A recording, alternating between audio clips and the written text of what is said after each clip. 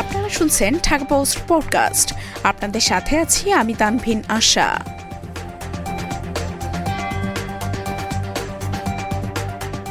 পাটুরিয়া দৌলতদিয়া নৌপথে ফেরি চলাচল বন্ধ, মাঝ পদ্মায় আটকা ফেরি।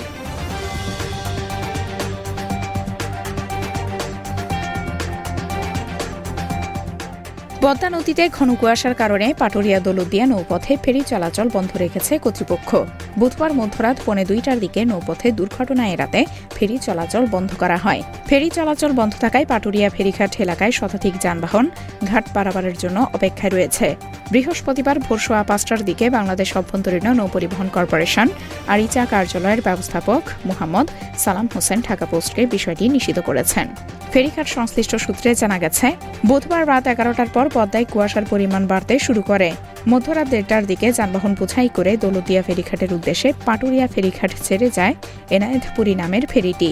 তবে নদীতে কুয়াশার প্রকোপ বেশি থাকায় নৌপথ চলাচলের দিক নির্দেশনামূলক বাতির আলো অস্পষ্ট হয়ে যাওয়ায় মাঝ পদ্মায় যানবাহন বোঝাই ওই ফেরিটি নোঙর তোলে। ফলে নৌপথে দুর্ঘটনা এড়াতে মধ্যরাত 1:45টার দিকে ফেরি চলাচল বন্ধ করা হয়।